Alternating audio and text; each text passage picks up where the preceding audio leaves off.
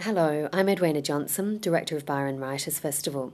You're listening to the podcast Historical Fiction, featuring Evelyn Conlon, Kate Mildenhall and Dominic Smith in conversation with Catherine Keenan, recorded live at the 2016 Byron Writers Festival.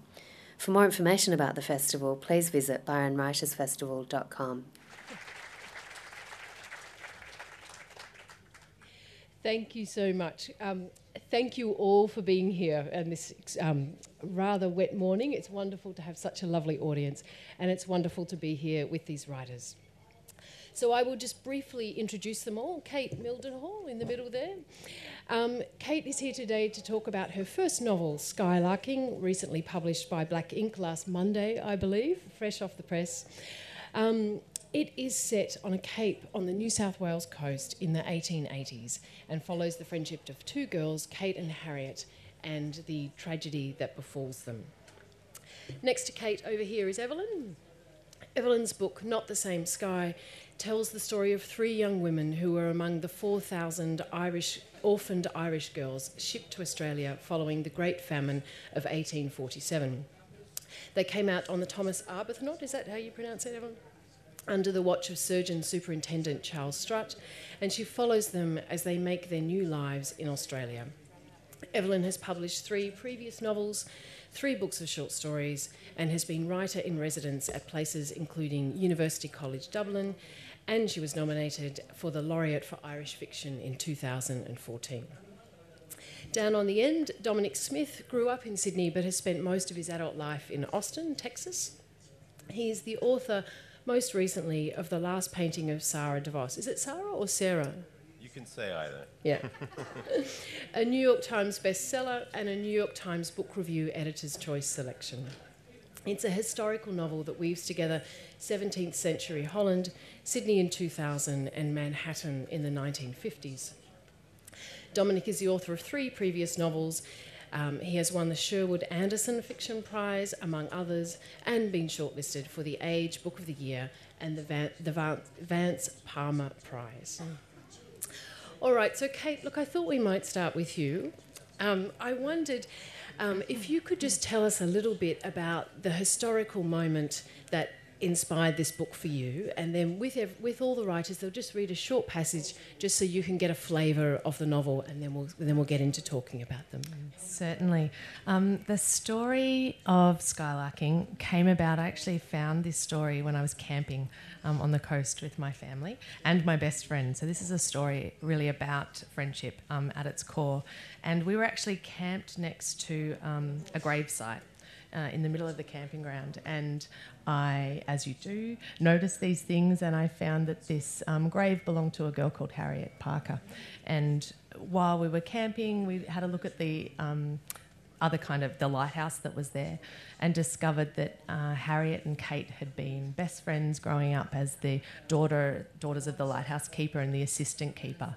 And this really struck me, these two girls in the 1880s stuck on this really isolated coast, really small community, and I wondered what that would have been like. And when I got back to Melbourne, I did a bit of research and found out what had happened to these girls, and it was shocking and tragic, and that there was a man involved, as there so often is, a fisherman who had come to this part of the coast. So from there I became quite obsessed with the story. It's I've moved it away from the true story, but that's at its core. Great. Sure. I'm just going to read a little from the start for you.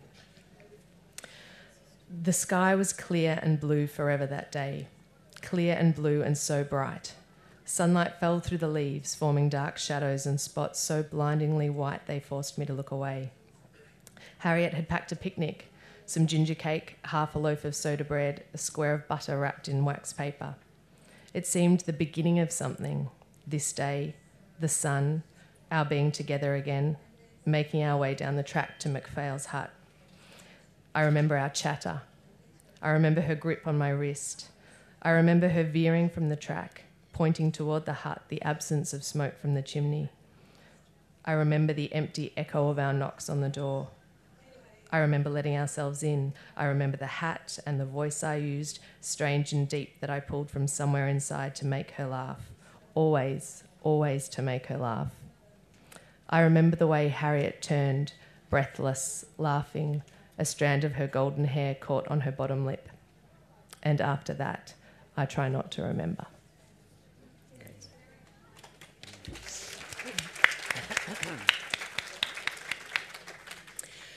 So, Evelyn, you were saying beforehand that this was a book you didn't think you'd write. So can you tell us what was the historical moment that sort of interested you and kind of made you feel that there was a book here? I think what I was talking about is that it isn't just that I didn't think that I would write this book about Australia. I didn't think I would ever go near the famine.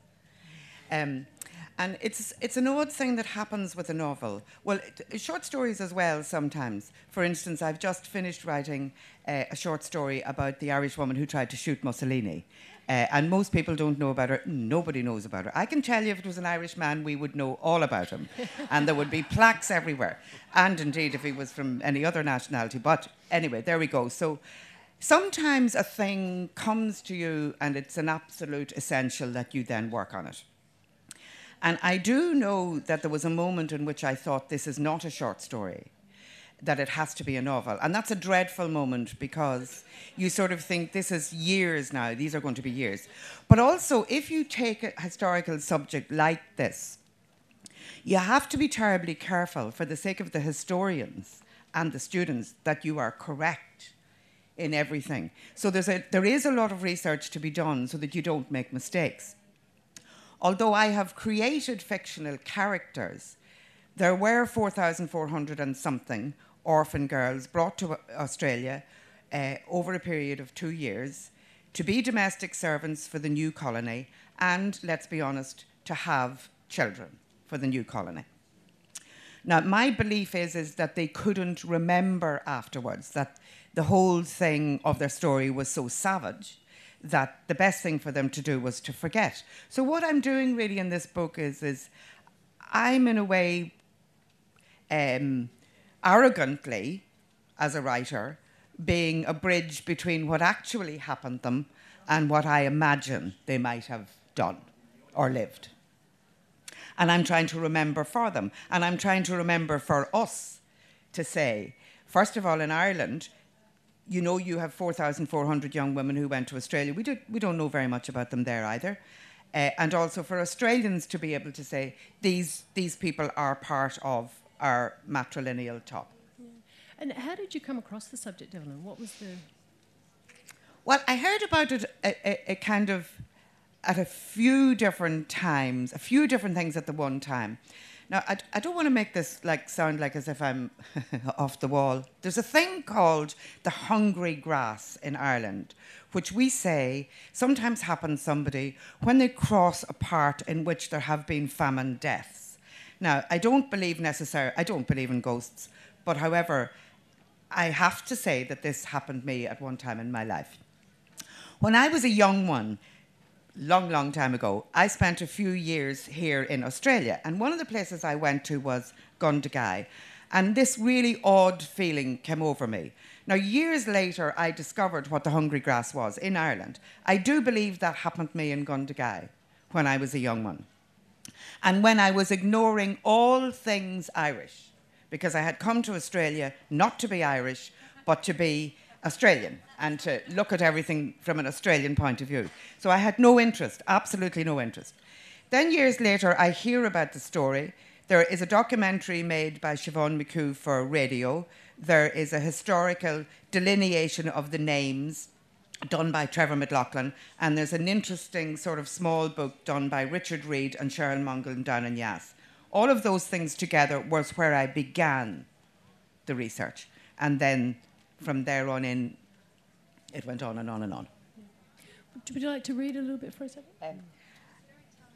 When I say that I base the kind of characters, I tried to sort of decide what we as a human being, any of us, man or woman, would do under those circumstances. And I believe that we would split our personalities, that there'd be a bit that was sad and lonely, there'd be a bit that was practical, and hopefully there would be a skittery bit that would help us through. So Julia is the skittery one, and I'll read a little bit about her. Where are we? Here we are. Here. Apologies. Julia Cuff's first trouble came from her ability to mimic. She had tried it a few times in the first week on the ship.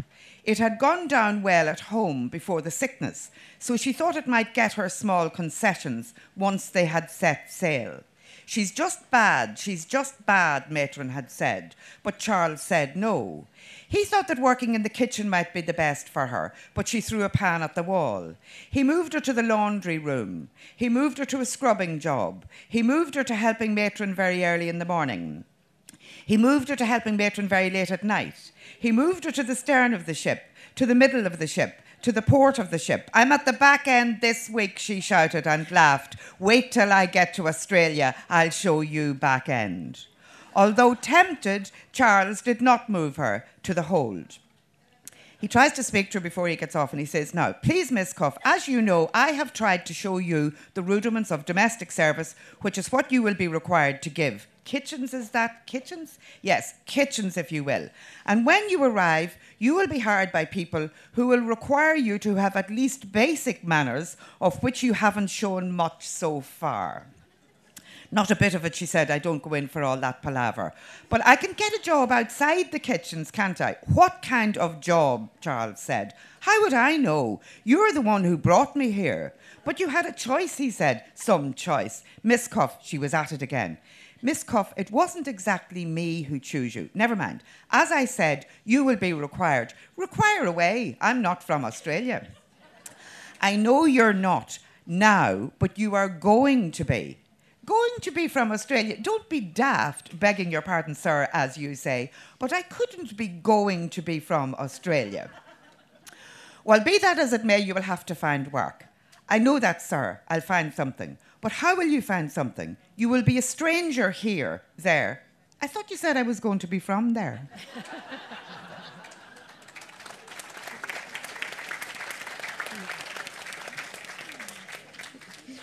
Thank you, Evelyn. That was great.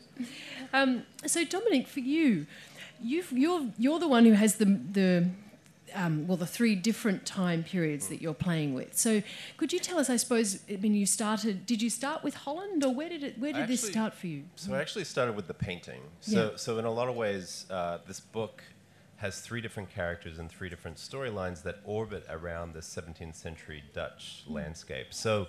It really began with that, and that kind of led to, rediscovering the story of what I think of as the lost women painters of the Golden Age. And this was a story that I'd been carrying around for a while. About 15 or 16 years ago, I lived in Amsterdam for a year, and I think like a lot of people and art lovers, in my mind, the Dutch Golden Age was essentially Vermeer and Rembrandt, and that's what it looked like.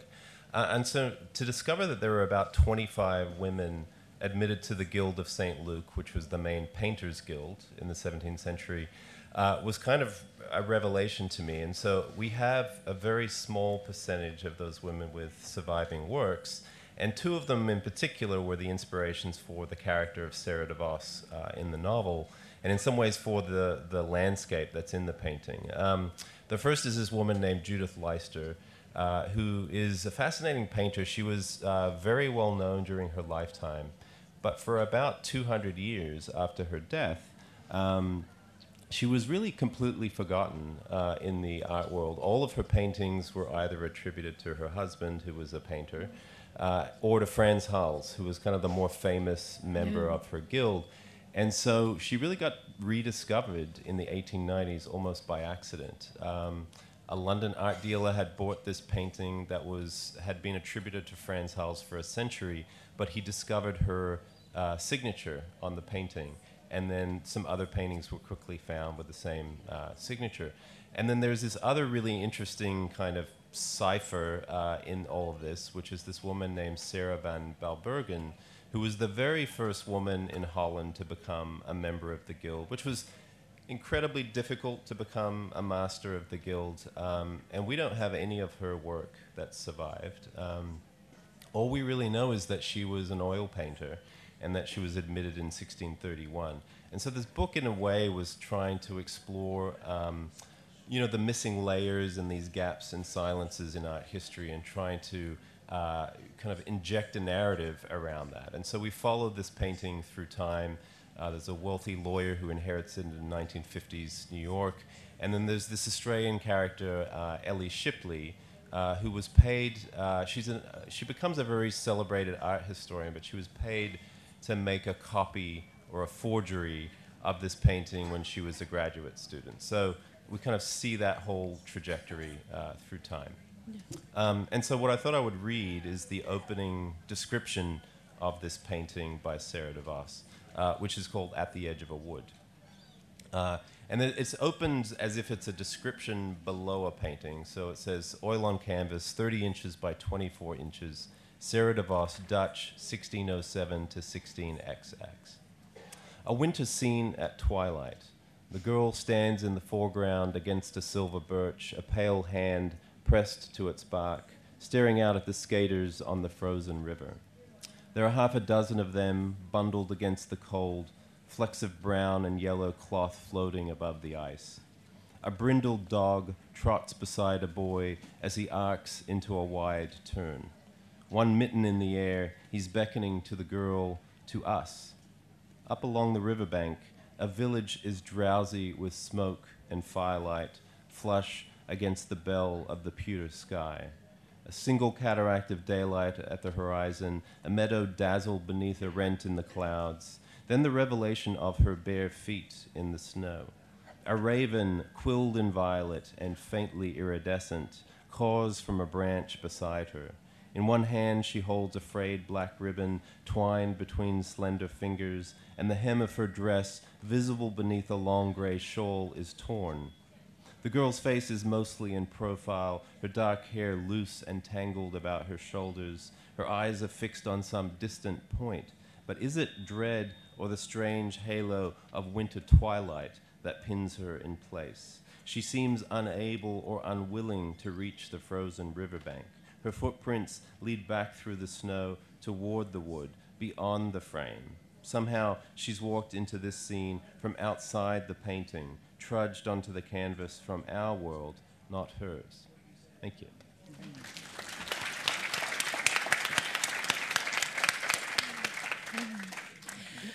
So I just wanted to talk a bit, because all of you have picked these different historical moments where there are gaps, where we don't know exactly what happened, we don't know what it really felt like. And into that you've created these works of fiction. So Dominic, was there a moment when, I'm sort of interested in that moment where it goes from being this historical gap to being a story you can put in there? Like, was there a moment when you thought, there is something I can work here? Like, how did that process happen for you? Yeah, I mean, I think that relationship between, you have to get certain things about the historical time period absolutely right. And I think that is kind of the scaffolding of the story. And then over the scaffolding, you build drama. You have to build and invent characters. And even if you're dealing with real historical people, there's almost always many, many gaps in what we know of them. And so I think for me, the moment when this story really came alive, I'd known the story of Judith Leister and her rediscovery for a while, but there was something bitterly ironic about the fact that when she was rediscovered after a 200-year silence, instead of it being this kind of hallelujah moment, we've discovered this lost golden age painter, the value of the painting in question went down by 25% because it wasn't a Frans Hals. And it seemed to me that, these women of the golden age were essentially forgotten. Most of where they do have surviving paintings, many of them were these still lifes, these kind of floral still lifes. But there are many paintings that we haven't seen. And there's also cases of women who really defied expectations of the time and as artists. And so this idea that, this question of why are there no landscapes by women of the 17th century really plagued me. And the traditional explanation is that basically to paint a landscape, women would have had to spend lots of hours outside, and that just wasn't the role of women in the 17th century. But it never quite added up to me, because you can bring a brother, you can bring a husband, you could bring a son to stand outside with you. I think the real reason there are no landscapes is it was very, landscapes were at the top of the pyramid in the kind of intellectual value of painting during the 17th century, and men really wanted to hold on to that within the guild. So the training to paint landscapes just wasn't offered to women. And so those things kind of combined, I think, turned the research and just the history, the fact, into a more compelling kind of drama that I wanted to explore.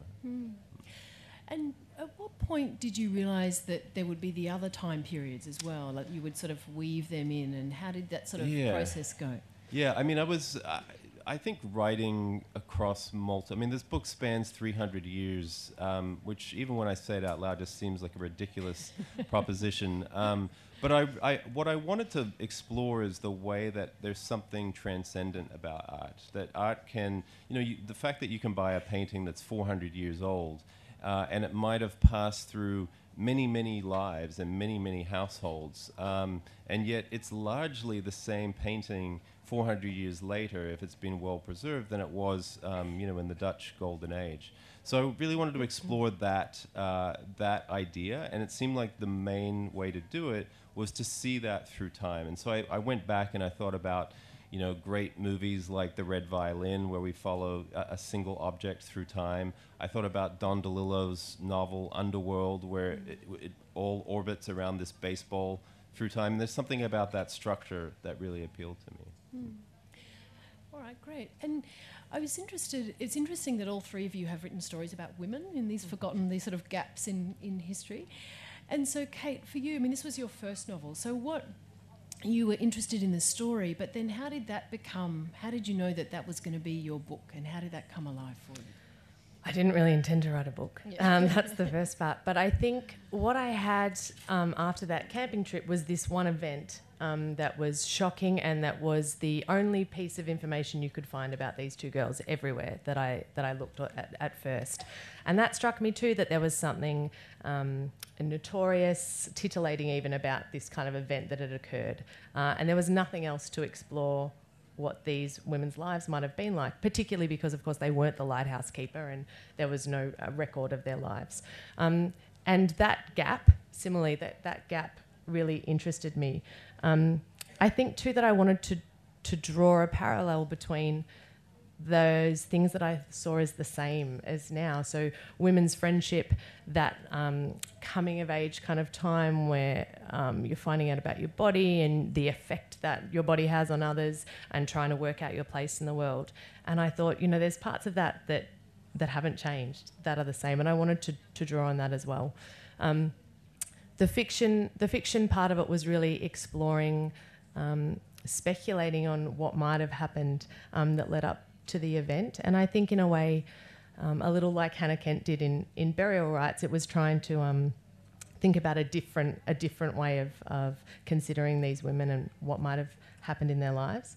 The research part and where I first came upon Kate's voice was actually in some inquest reports that were that I found using Trove, which, if you haven't used Trove, it's so fabulous, the NLA's resource. So they're in the Shoalhaven Times from 1887, and her voice was in there, and it came out pretty quickly after that. And I think at some point I've written in my journal somewhere, I think that I might be writing a novel, and that's kind of where it went. I avoided writing the part that I knew had to happen for a really long time, because it was so distressing to me to have to write it. I'd become very obsessed with Kate and Harriet, so much so that at one point my editor said, when they picked it up, said, "Have you thought about changing Kate's name, because it's your name?" And I had a moment where I was like, "Oh yes, it is my name," because I'd been so obsessed with these characters, and I couldn't change Kate or Harriet because they're so much part of the real history. And did you do the research and then go and write, or did Did you sort of I did come a- in and out? Or yeah, like how did that I sort of came in process and out, a lot of it at the same time. I spent a lot of time in lighthouses. I camp on a part of the Victorian coast, which I'm not allowed to speak about because we're not allowed to tell anyone where it is in case they all turn up and camp there. But there's a lighthouse there, and I've gone there since I was a kid. So I have had the privilege of sitting in the light, the old original light in that lighthouse, and spending lots of time in that one.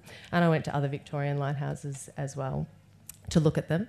I also have the pleasure of working at the State Library in Melbourne, and so I spent lots of time looking at lighthouse keepers' records and some journals from young women of the time, so that I could kind of capture the voice and the worldview of those women, and read books from the time that I thought that those girls might have been reading as well. But yeah, lots of in and out, lots of kind of writing and then Googling and going, oh my gosh, like, what would they have eaten? And stealing my grandmother's pudding recipe, which was a lovely part. Really? It's my grandmother's. I'm now in charge of doing the Christmas pudding, so it's big responsibility. Yeah, fantastic.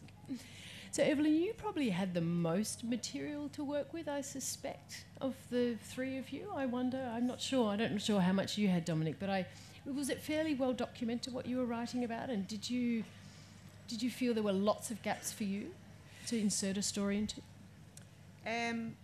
Actually, I think they're not very well documented. What has happened is the one book that I mentioned, which he tries to get the names. At this precise moment, there are a number of genealogists from Australia who are trying to go back to Ireland and try and figure out the names. So they are trying to, in fact, find a name for each of the 4,000, whatever.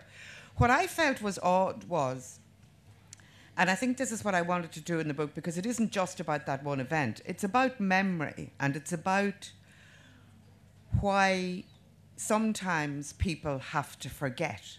The best thing, in fact, is to forget. Like, any one of us could stand still and remember every single thing that happened to us. It wouldn't be a very good thing to do. You wouldn't move forward very much. And I think, in a way, those girls had to forget. So it's about more than just them. It's about what happens to people. And I was also very interested in the notion of distance. And for instance, when a lot of Irish people went to America at the end of the famine, somehow or another there was a notion that they might at some stage go back. Now, they probably weren't going to go back, but there was a notion that they might. Whereas if they came to Australia, that's the end of that. So what you do is you just put it away. So I was interested in that, and I was interested in, trauma. So, let's discuss their trauma. No. So I don't actually discuss the trauma. I feel that the reader, every book, there's a writer, but the reader finishes it. And I sort of felt, in a way, I wasn't going to patronize the reader by having big storm scenes and massive crying and waifs and that, because the reader brings that themselves. So I think the problem for me when I was doing the book first was that I had three timelines. I had a 1960s person, or 1970s person comes to Australia, and she's the middle person between the modern day voice. There is one little bit of a modern day voice, and them. But then when that was taken out of the novel and the whole thing nearly collapsed, I then began to think I had to answer my own question. Why am I doing this? And, I don't want to bore you with why I was doing it. And in fact, I don't even really know now why I was doing it. But I came to a good answer at the time. And then that brought the bits together. And interestingly enough, I have now rescued the 1970s person, and I'm just finishing a novella, or a very long short story, or a novella about that 1970s person who comes to Australia. I'm interested in longing as well. When people do move very far away, what sort of longing? And do you have longing that actually goes into your body or into your brain and lives for generations, even though you didn't know you had it? And also sometimes, when people when they're young and happy and they travel somewhere, and then suddenly 25 years later, when they're also happy, older and happy, or maybe even 40 years later, they suddenly get this shocking longing for that other place. Like, why would that be? Why would that be? You know, it's like, you know, they say that terrible things go into the stone, that you can actually say that where a battle was fought, that there are things in the stone. Maybe, you know, in our bodies and in our minds and in our countries, this goes in. So that's what I was sort of grappling with in the book, grappling with it. I was very taken by that idea that, you know, they couldn't allow themselves to remember. In order to prosper here, they just had to forget. Did you feel in some way that by writing the book, you were remembering that for them, or you were honouring some memory that they couldn't acknowledge? Absolutely. Although, as I was writing it, and as writers will know, you can't be thinking about what you're at, because if you think about what you're at, it'll stop you. So I didn't, but I know I knew when it was finished that that's what I had been at. And I also knew, you know, there are moments when you're writing something and when you're researching in particular, and the other writers here will know that. When I stood at a grave in Yass, I was almost overcome. And I kept thinking, there'll be no tears here. I'm not doing any of that stuff. But I really did feel this is unbelievable. Like, because some of these people were buried there. There's another very interesting thing. I discovered that there's a small chapel in Yass in which there had been something like about 6 weddings the previous, let's say, 5 years. There's 120 weddings in 2 years. But nobody has ever written about this before. And I thought, but you know why? Because you can't write about it too soon. So that's those women. Nobody said, where did all the people come from to marry? Like, how did that happen? So so you sort of feel, yes, that you have fictionally given a voice to something that was gone. And there's a great American short story writer, Toni Cade Bambara, who said she's a fiction writer for 2 reasons. One, if she didn't write fiction, the next door neighbour would be getting half the royalties. And the second reason is that she is a born liar. And in a way, I think that fiction tells the lie. We use lies or untruth to tell the truth. And that's what it's about.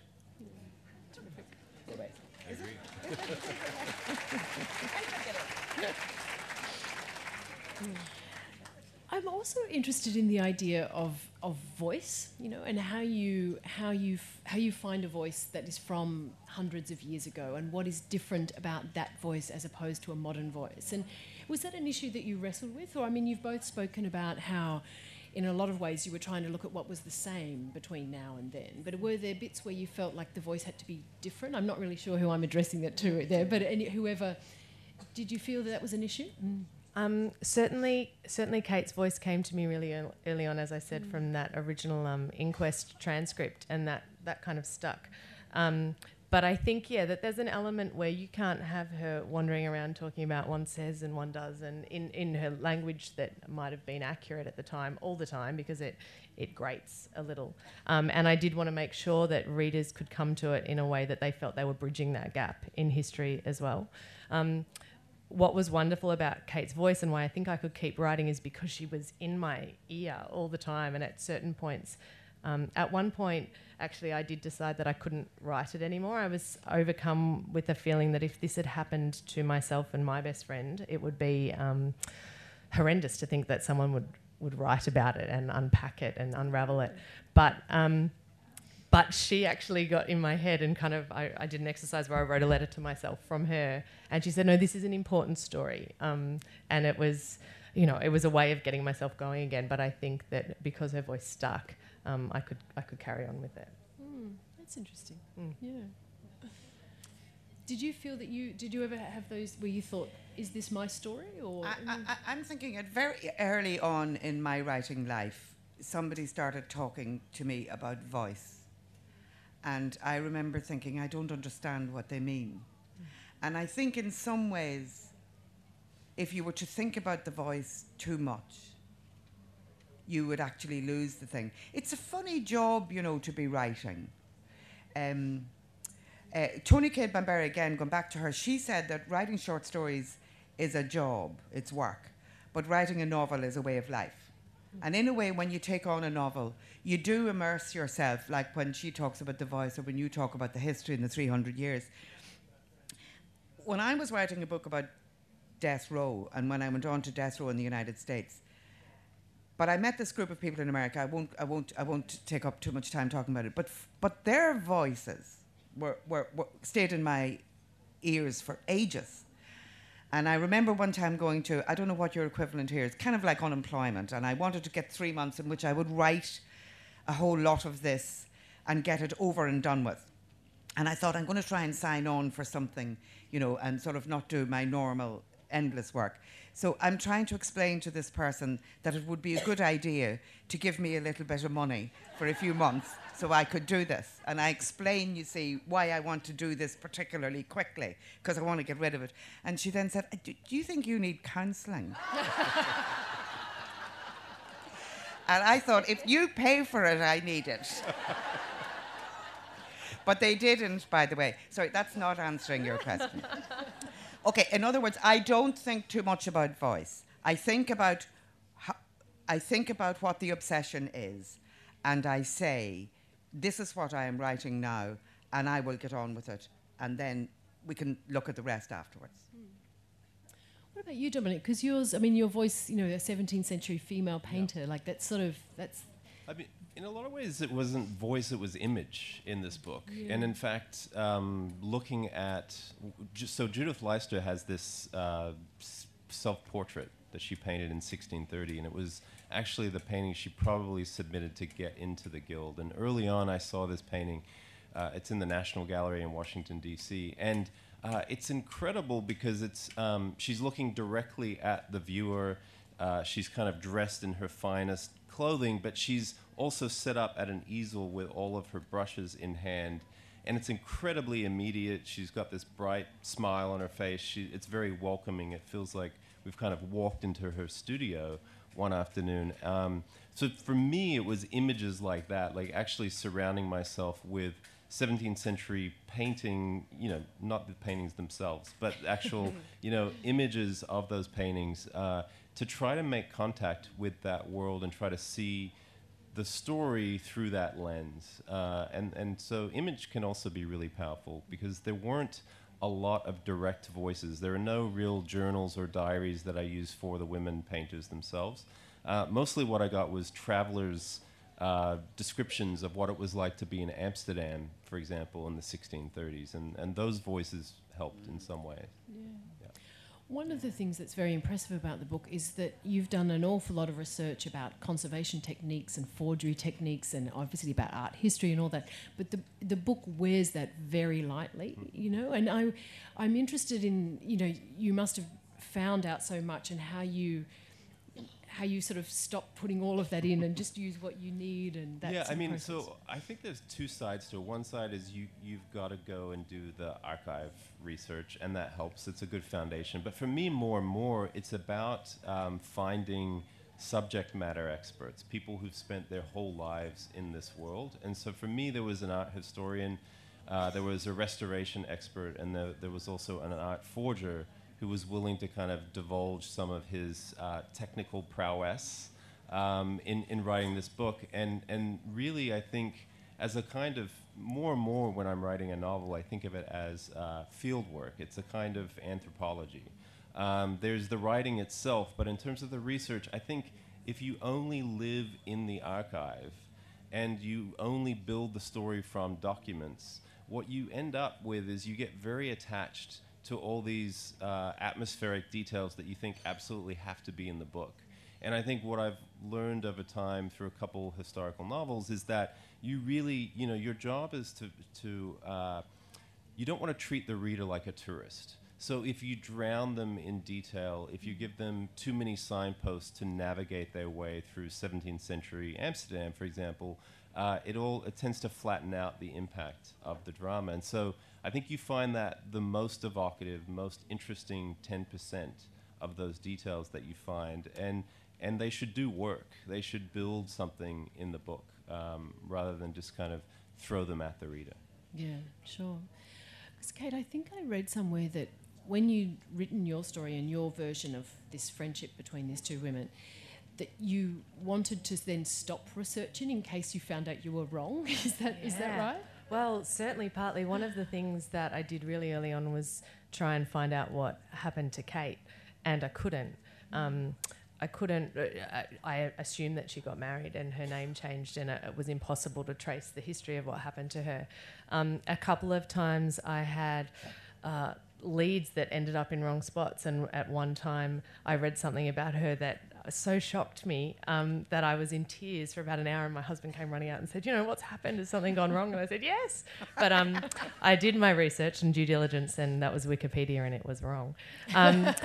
But yeah, I mean, there's a part of me that absolutely wants someone to come forward and say, I know that this is what happened.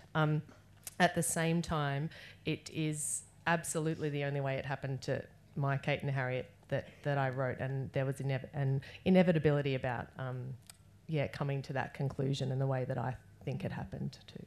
Yeah. Has anyone contacted you about any of the historical details in the novel? No, not as such. I did, I talked to people in Shoalhaven at the museum, and someone has written a book that I did take some information from. The story of what happened at Cape St George Lighthouse is so extraordinary, all the other things that happened around it, and the lighthouse itself, which was blown up because it was put in the wrong spot.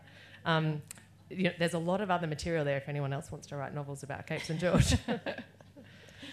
I'm thinking just a very strange thing happened to me. This book came out in Australia a few years ago, and I was here. And it was, there was a reading outside Hyde Park Barracks, which is where these young women would have been brought before they were hired out. And underneath a tree, and I'm signing books, and this man came up, and he said, can you sign it to me? My name's Patrick, and whatever. And then he said, would you mind writing my ancestor's name as well? Because he knew that one of these young girls was his. He had traced it back. And it was the weirdest thing imaginable to be writing, for this person to ask me to write his person's name. But because I have fictionalized, you see, you can get into terrible trouble then as well, because you have to watch if this is real in a way, but you're fictionalizing. Historians get very upset with fiction writers, and rightly so sometimes. But then in other ways, because we're walking over, we decide that we can be the bird in the sky looking down at what has happened. Historians say that they have to stick to the facts. Now, mind you, what are facts? And what facts do they stick to? And like the women that they decide we're not going to remember that they did any paintings. I mean, they make choices all the time. But they would say to fiction writers that you're actually destroying the facts. And I wouldn't say so. I would say that fiction is a kind of corridor of the truth that adds bits into history. And then you have both of them together. I think. I don't know. Yeah. What draws you to historical fiction? You've written a few historical novels, Dominic. What is it about it that appeals to you?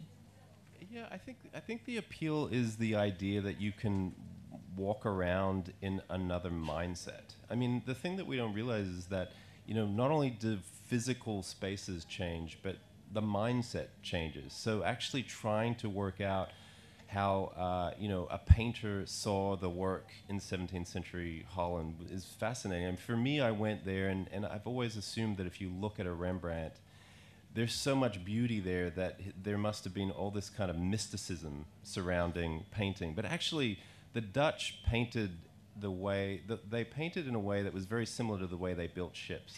It was very methodical. It was very thought out. There were all these kinds of rules of what you did at what phase of the process. And so I think one of the nice things about writing historical fiction is that you go back and you discover these other ways of thinking. And at first they often feel quaint, and I think there's a tendency to be condescending towards it because it is so outdated. But when you start to play around that, and then you find a way to bridge it for the modern reader, someone who has a different psychology than a character 400 years ago. I think that's where it gets really interesting. And so, you know, you try to bring the reader into that to experience some of another lifetime. And I think if you do it well, that can be, you know, a great reading pleasure. Yeah. I thought that was one small and interesting detail in your book about that sort of mindset was how, you know, the sophisticated Manhattan, art collector still has a superstition about the painting and the luck it brings him. You know, I thought that was a lovely kind of how these, what we might consider an older framework, these they persist. Well, and comes from this kind of blue blood Dutch, you know, this bloodline. And one of the things that's interesting is the Dutch were incredibly religious in the 17th century. They were also great drinkers. And there's lots of like bawdy tavern scenes. They were also kind of wildly superstitious. So there are all these ways in which, like, for example, there's a scene in the book where a whale has washed ashore, and all of Amsterdam goes out to see this. And really, a whale washing up was kind of a sign from the deep. It was like a harbinger that something terrible was going to happen. And so Marty de Groot, in many ways, in his Dutch bloodline, has weirdly inherited all these much smaller kind of superstitions that he carries around. Mm. That's fascinating, yeah, because you've both talked to the sort of inheritance of feelings and of superstitions and things that, you know, often I suppose you can perhaps explore in historical fiction more than in history. I think there's a sort of a debate as well as to whether, you know, what is historical fiction. Like, if you're writing about history, does that make it into historical fiction? I'm not so sure. I don't know. I mean, I know that a reviewer here in Australia told me what the book was about in the context of historical fiction, and I was very pleased that she did, because I hadn't really seen... No, I really... I'm not just being funny. I hadn't seen what it was that she saw in the book, and that was very interesting, because she then compared it to other historical fiction, because I hadn't seen it at all like that. If I'm taking a subject, for instance, I went to Hiroshima. I wanted to write about the feeling of Hiroshima. I actually wrote an article for the Irish Times, but it didn't feel that it was finished for me, and I wanted to write a story. And the funny thing is I thought, how do you get into that? And I decided that what I would do is I'd write it from the point of view of an academic who goes to speak to the first woman who deliberately became pregnant after the bomb was dropped. Because in my feeling is that any human being who could deliberately decide to become pregnant after that is quite an astonishing human being. So the academic goes to meet this woman, and he meets the woman, and she's about 85 or whatever age she is. And there's a man there beside her, and he's just hoping that it was him who made her pregnant. But then he just cannot ask her or him anything. And I think in a way that's what historical fiction is like, in a way. It sets up something, it allows us to have a look at it, to get the reader to have a real look at it, but in a way it doesn't really have any answer. Will your next book be historical fiction, Kate? Mm. No, I don't think so. I enjoyed writing, and I think part of getting into the mindset too is that empathy that you have to sit with to consider a different worldview, and a worldview that's sometimes really problematic as well, or can be, especially when you're talking about Australian history. I think for me that was problematic. But no, I don't think historical fiction for the moment. All right. Well, look, we have about 10 minutes left for questions, and there's a hand that has shot straight up.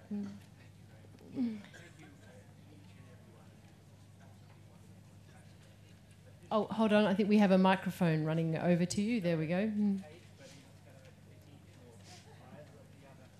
Distinguished guests, care to comment? That would be most welcome. I am a historian, I regret to inform you, but I have also dabbled in historical fiction, and I understood very much the conversation about voice. It took me 5 years to liberate myself from my historian's discipline in order to be able to write as a historical fiction writer. That was probably the most problematic period throughout the whole process. The rest was difficult, enjoyable, absolutely engaging. But my question is this. We know, Kate, I've not yet read your book, I'm looking forward to that. We know a man turned up and bad things started to happen. He's a fisherman. We know approximately when this action occurred. We know, if we don't look at Wikipedia, approximately where it occurred. Do we know his name? And if we do, how confident are you that your observations, your characterization of this man is not going to give offence to his ancestors? It's a good question, thank you. I took those little morsels that I took from the real history, including the first names of the characters or the last name in MacPhail's case. I've changed the rest in case I have taken my fictional license too far. But I think I'd be interested to hear from any relatives who went into it. But I think, I have taken... made sure that it's clear that this is my fictional interpretation of what happened to those characters. Thank you. Are there any other questions? Yes, here we go, down the front. Dominic, I really enjoyed your book. I was just wondering whether it has been published in Holland, and how has it been received there? Actually, just in the last 6 weeks or so. I have a copy. It's a very different cover. When I lived in Amsterdam, I learned about 5 words of Dutch, so I have no idea if it's actually my book or not, but it looks pretty. So yes, it's out in Holland. Yeah. And how's it been received there, Dominic? I couldn't tell you because all the coverage is in Dutch, but I mean, I do get forwarded links, and it looks like it's having a little splash there, and so it's coming out in a few other places in Europe, and we'll see. It's been exciting. Yeah, great. Yeah. We have another question over My here. My question's for Evelyn. A very beautiful book, Evelyn. Thank you. Profoundly moving. And I was interested in how you placed the captain of the ship and the compassion and empathy he had for the girls. He was a real person, Charles Strutt. And one of the things is that I finally found that there was a diary which is attributed to him. We can presume it was his diary, his log book in a university, in Melbourne. And I went there, and it's sort of quite an extraordinary thing to hold it. Now, it's very flat writing, but I stayed true. I was very struck by what I felt was that he was a moral human being. I think that lots of people who were surgeon superintendents on ships were not. And his boast that his girls, as he called them, were fatter when they got to Sydney than when he had picked them up is a real boast, and it was because he had fed them. So part of what I write about his organisation of the food is based on the fact that the girls were fatter when they arrived in Sydney. So again, as in that some people had complained that I didn't have huge storms and loads of crying, somebody complained about how, why did I make this man as benign as he was? And I feel that I stayed true to the truth there, which is that on that particular ship, the surgeon superintendent was a moral human being. And it is true, you see, that his father had been a surgeon. It's true that his mother was a writer and a painter. So I believe that the influence of them as well came into him as a human being. Yeah. Are there any other questions? Yes, down the back here.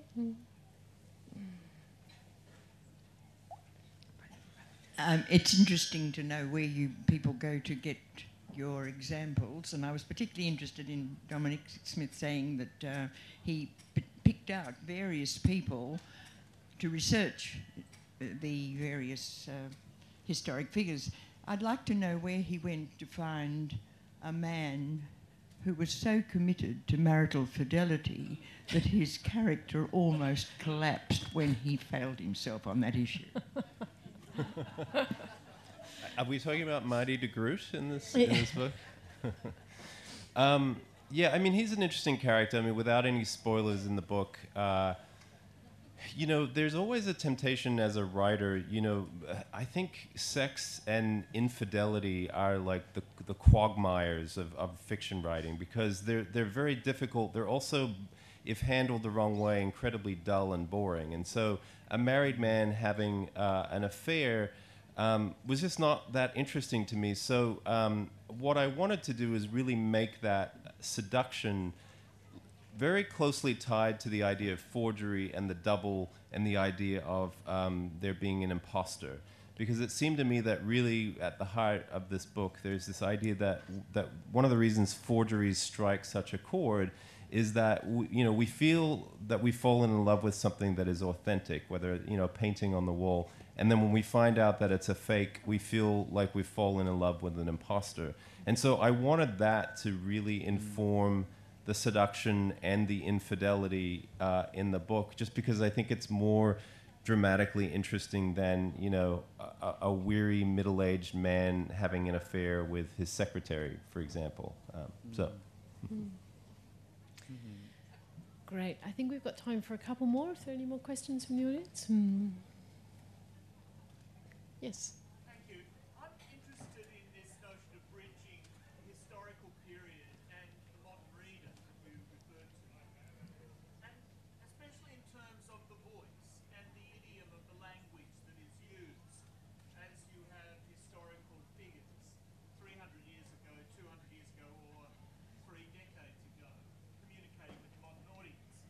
I look, for example, Game of Thrones, for example, how contemporary the dialogue is in that fiction. Or there's a musical called Hamilton on Broadway at the moment that is an extraordinary piece of work, but it's in rap. The idiom is completely contemporary. Just wondering about how you all feel about that notion of bridging the idiom gap between the historical period and the contemporary communicational bridge, as you've been calling it. I think a Did great everyone example. hear that, by the way? Did you hear that down there? Yep. I think a great example of that is Hilary Mantel's historical fiction, because they're steeped in history, but the psychology feels modern to me. And I think that's, for me, the benchmark of you want the atmosphere and the details to feel like they belong to that time period, but if you stay too close to what you imagine to be the psychology of that century, it may just be dull. And also the same is true of language. I mean, I think historical fiction at its worst is just a transcript of lots of things that you find that people said in journals and diaries. You have to somehow bring it to life.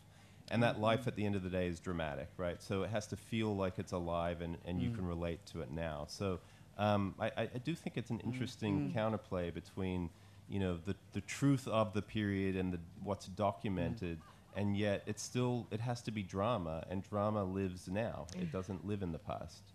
I've just suddenly thought of a kind of a very interesting thing. I don't know if anybody here ever saw Brian Friel's play translations. Maybe some of you have. But Brian Friel is an Irish playwright, and he wrote a play about when the Ordnance Survey man comes from England to tell the people that they have to change the language, they have to change the signs. It's all been done in English. How the play is written is that you as an audience are sitting there with the English language, listening to it in English, but one of the people on the stage only speaks Irish, and the translator is the person who has the power. And you are convinced, as you are sitting there, that you're listening to the Irish language, and you're not. You're listening to the English language. And the translator is translating the two things from you, and the translator will say what he has just said is, but you know, because you've heard him, that that's not what he has said. And I think in a way that answers the thing about, as a writer, what you're trying to do is make yourself understood, even though you're actually describing something that's not directly in the language that the person is reading it. I think also, to draw on Hilary Mantel, she talks about that otherness, that she's trying for a voice that has got a sense of otherness in it, as opposed to being, historically accurate. And I think that that's important to go for as well. Yeah. Well, Hilary Mantel is always a great place to end a conversation about historical fiction. So thank you so much all for coming, and thank you so much to all our writers. Please thank them again. I hope you've enjoyed listening to this podcast. This session was recorded live as part of Byron Writers Festival 2016. You can find other recorded talks and discussions on our website, byronwritersfestival.com.